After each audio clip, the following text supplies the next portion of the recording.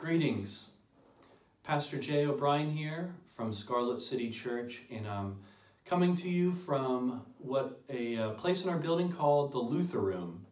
It was named this by North Community Lutheran Church, and they did it to honor the legacy of Martin Luther. Martin Luther was a pivotal figure in church history, and in a number of ways, one of which is in the year 1527, he wrote a letter to a number of Christians and churches throughout the region titled How to Respond or When to Flee in a Deadly Plague. This was about 200 years after the Black Plague that decimated Europe. And another plague was rising up in Wittenberg, Luther's hometown, and in the surrounding cities. And Christians wanted to know how to respond. Now, I find that question telling, because followers of Jesus then knew that the response is not just to flee and protect themselves, but to be a follower of Jesus meant that we need to live in the tension of self-protection, but also the protection and flourishing of others. So Luther wrote about living in that tension. And Luther didn't come up with this. In fact, the church, in the first century, the church grew not because of amazing preaching. The church grew not because it had amazing music or buildings. The church grew because of their ability to enter into the pains of life to protect and care for the most vulnerable. Rodney Stark, a historian, he puts it this way. Speaking of the early church and its rise, his book, The Rise of Christianity, details how the church emerged. And he put it this way, he said, Christianity revitalized life in Greco-Roman cities by providing new norms and new kinds of social relationships able to cope with many urgent urban problems. I love that. He's saying in a world that had a way of relating, Christianity enters into the scene, and it's countercultural, it's new, it's different. And it's different in a way that it provided relief. It allowed for cities that were growing with people from different regions. And so there's conflict. It allowed for some of the new famines and plagues that were hitting urban communities. Christianity came in and it was a blessing. And he puts it this way, he sums it up talking about different relationships and ethnic division and poverty and orphans and widows and how Christians ministered there. And then he sums it up this way at the end. He said, and cities faced with epidemics, fires, earthquakes, Christianity offered effective nursing services. At the core of our legacy of followers of Jesus is the capacity to creatively enter into our urban and social problems, bringing relief. Friends, that mantle has been entrusted to us. This morning, I want us to look at how we live and lead in our present cultural crisis. At Scarlet City, we've been in a sermon series called Wilderness during this Lenten season, looking at how the wilderness and pains of life teach us, what they teach us about flourishing. You know, it's interesting because Jesus, right before his public ministry, God brings him into the wilderness. He brings him into a 40-day time of pain and fasting where he experiences temptation. In Exodus, when God raises up Moses and delivers God's people from slavery in Egypt, they enter into 40 years in a wilderness because God is preparing Jesus and his people for ministry, and he does it through pain. And so we've been asking, what lessons can we learn from the pains of life? And this morning, the lesson we want to look at is how to live and lead in the wilderness. If you have your Bible open to Exodus chapter 18. In Exodus 18, we find Moses, who God raised up to lead his people, having a reunion, a family reunion with Jethro, his father-in-law. And in this interaction, we find a very incredible lesson about living and leading in the wilderness. And I just want to draw out three implications for us today. I want to be brief. Three implications for living in the living and leading in the wilderness from Exodus chapter 18. The first implication is this. God invites us to join his redemptive story. I want to challenge you to invest in a cause that's greater than your comfort. In Exodus 9, we see God raising up Moses, and it says this, "But for this purpose I have raised you up, Moses, to show you my power, so that my name may be proclaimed in all the earth." In the region at the time, Egypt and Pharaoh were the dominant power, dominant name, and they shaped everything. And God's saying, I'm raising you up, Moses, so that not just you and not just my people, but the whole region, the whole earth would know my name and know the comfort and care that I can bring and provide. And then Moses reunites with Jethro, and in verse 1 of Exodus 18, it says this, Jethro, the priest of Midian, Moses' father-in-law, he heard of all that God had done for Moses and for Israel as people, how the Lord had brought Israel out of Egypt. You know, the word had gotten around the region. I imagine much like in Star Wars when the Death Star explodes and people all around the galaxy are celebrating the downfall of an oppressive regime. People all around the region are celebrating that God's people, that Yahweh, this God of the Israelites, had defeated Pharaoh, the most dominant and oppressive power at the time. And God did this by raising up a man, Moses. You know, Moses, he was not impressive by worldly standards. He doubted God. He was a man of poor speech. He was not very gifted. And he was flawed. He was a man who had done incredible sins. This reminds us that God does not work through the oppressive people. God does not work through the uber gifted or the uber eloquent or the people who have no pains in their past. Quite the contrary. God, he works through normal, ordinary, doubting people. I mean, look at who Jesus called. His disciples were ordinary fishermen. Some of them were tax collectors. They were the people that society looked at and said, those are the least religious. That's who Jesus called. And he still does today. I don't care what you've done, what your background is, God still can and wants to work through you today. Are you investing in a cause that's greater than your comfort? You know, the story continues and we see that Moses, he joins God in his work and he perseveres when it gets painful. The second lesson we can learn here is to persevere in the midst of hardship. To persevere, to keep going, to not quit when it's challenging and difficult and painful. In verse 7, Moses, he's meeting and he's talking with Jethro and he's recounting all the events. It says this, Moses went out to meet his father-in-law. He bowed down, he kissed them, and they asked each other of their welfare. And then in verse 8, then Moses told his father-in-law all that the Lord had done.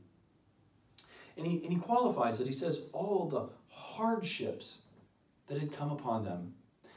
I just imagine Moses in this situation as he's talking to Jethro and sharing all that had done, talking about all the pain, all the hardships. You know, I think of Moses all the times when it would have been tempting to just walk away, to just quit. Maybe when Moses first went to Pharaoh and in confidence he says, Pharaoh, let God's people go. And Pharaoh basically laughs at him. It says, who is this God of yours? And rather than letting God's people go, he adds more pain and work. He increases their burden. The opposite of what Moses is hoping for. I wonder if in that moment Moses thought, man, maybe it's time to walk away.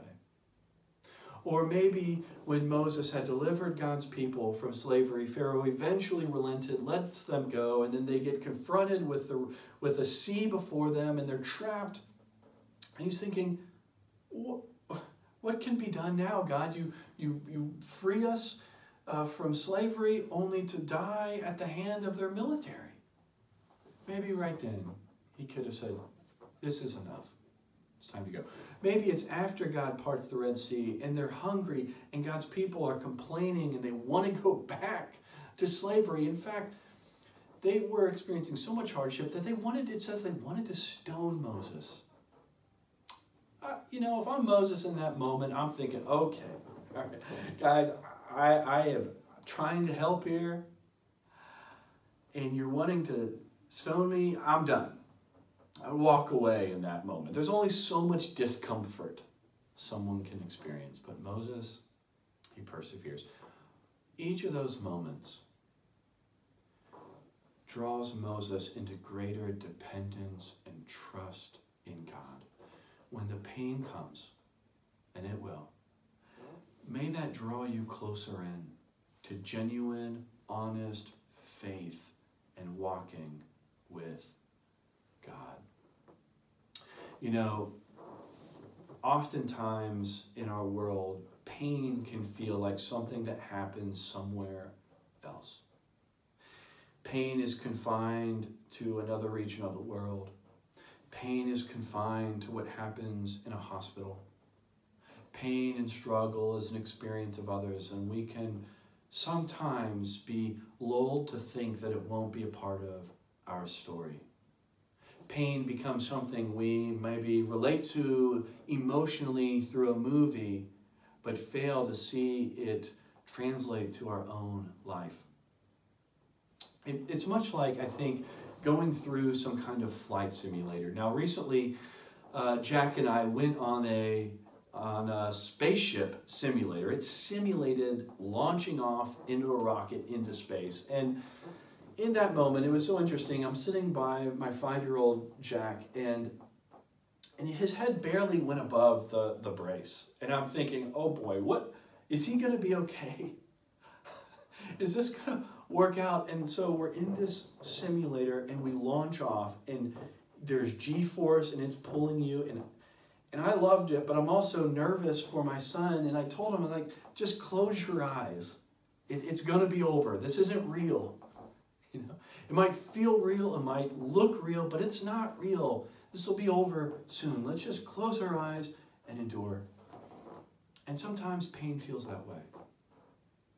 But, eventually, it's not just a simulator. And we can't just close our eyes and say it's going to be over in a minute, but it can be to such extent that it will shape our future. And in those moments, when they come, which they will for all of us, whether it's sickness now or sickness down the road, whether it's pain and economic poverty now or poverty down the road, whatever the situation, our humanity will catch up to us and we will be faced with a situation that we cannot overcome. And when it does, may it draw us closer to God. May we persevere. May we not opt out. May we not run, but may we in the wilderness draw closer to the one whose power can overcome it. Living and leading in the wilderness calls us to invest in a cause greater than our comfort and to persevere when it becomes so uncomfortable. And lastly, we're reminded to live and lead within our limitations. Again, looking at Exodus 18, Moses, in this situation, he's been doing much of the work, all of the work of providing counsel and perspective and teaching for God's people. And it says this, right after Moses and Jethro had worshiped God, on verse 13, it says, on the next day, now, it's the author's drawing us, he uses that term on purpose. He's setting it up to say this is important. Moses and Jethro have just worshiped God, and now the very next day, see what happens. Moses sat to judge the people, and the people stood around Moses from morning until evening. And when Moses' father-in-law saw all that he was doing for the people, he said, "What is this that you are doing for the people?" Love that. Moses is sitting and caring and providing shepherding and care and discernment for all the people. Jethro observed this, and he says, "What are you doing?" And then in verse 17, Moses' father-in-law said to him, "What you are doing is not good. You will surely wear out, both you and these people who are with you, for this is too heavy a burden for you. You are not able to do it by yourself." You know, Jethro observes the situation, sees Moses living beyond his limitations, and says, "This isn't good." And here's the interesting thing. Jethro draws Moses back to dependence on God. You know, it's interesting, in the ancient world, it was common for leaders, for kings and prophets. Leaders at the time were almost deified, whether it was Pharaoh or a king. People looked to that person as the one who represented God, who was God, who pronounced wisdom and judgment and had the power to execute. And in the Exodus story, God is wanting to communicate that he is God and he alone. Moses is merely raised up by God to lead his people out of slavery, but Moses is a human being like every other human being. Moses is not God. Moses has limitations. And here's the beauty of it. God, one of the ways in which he has chosen to work is in community. Jesus talks about this when he speaks to sending his disciples out in teams. Paul talks about this when he uses the metaphor of the church being a body. Throughout the Bible, God's people were always meant to depend on each other. And in our world that says you can do it, when you experience pain and crisis, depend on yourself. Rather than the wilderness teaching us to preserve ourselves, depend on ourselves, let's let the wilderness moment teach us to depend and trust in others. You know, it's interesting, we read in our text that Jethro was a Midianite priest. He wasn't even an Israelite priest. And Moses listens to him. He listens to someone who doesn't share his religious and cultural background. As Christians, we can listen and learn from everyone. Moses also honors him. He hears him and he corrects what he's done. Moses is teachable. He's not a fool. Moses listens and learns. In the wilderness, we need to be people that listen and learn from others.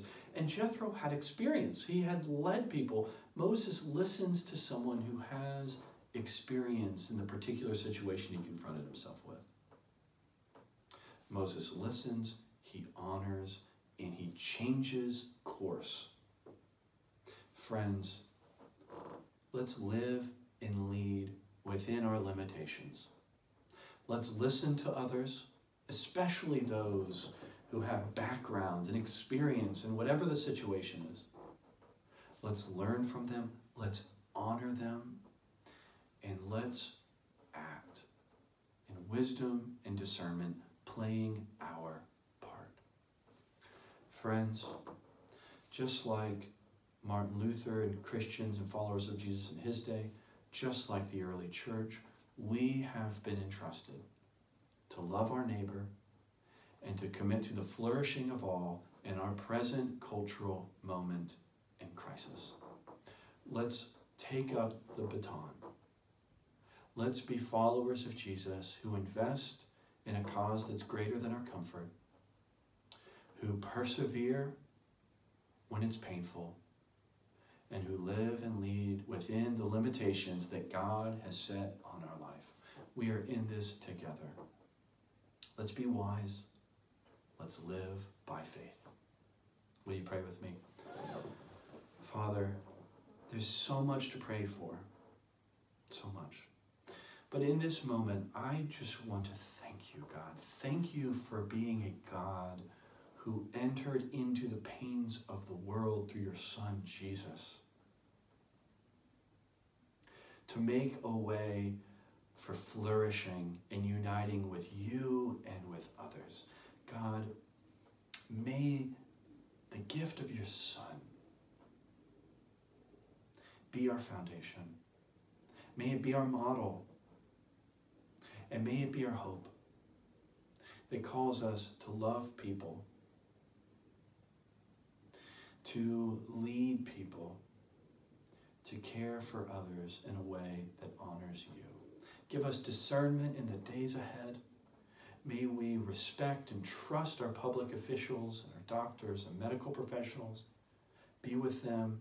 Be with us all in the days ahead. It's in your Son's name and the power of the Spirit we pray. Amen. God bless you.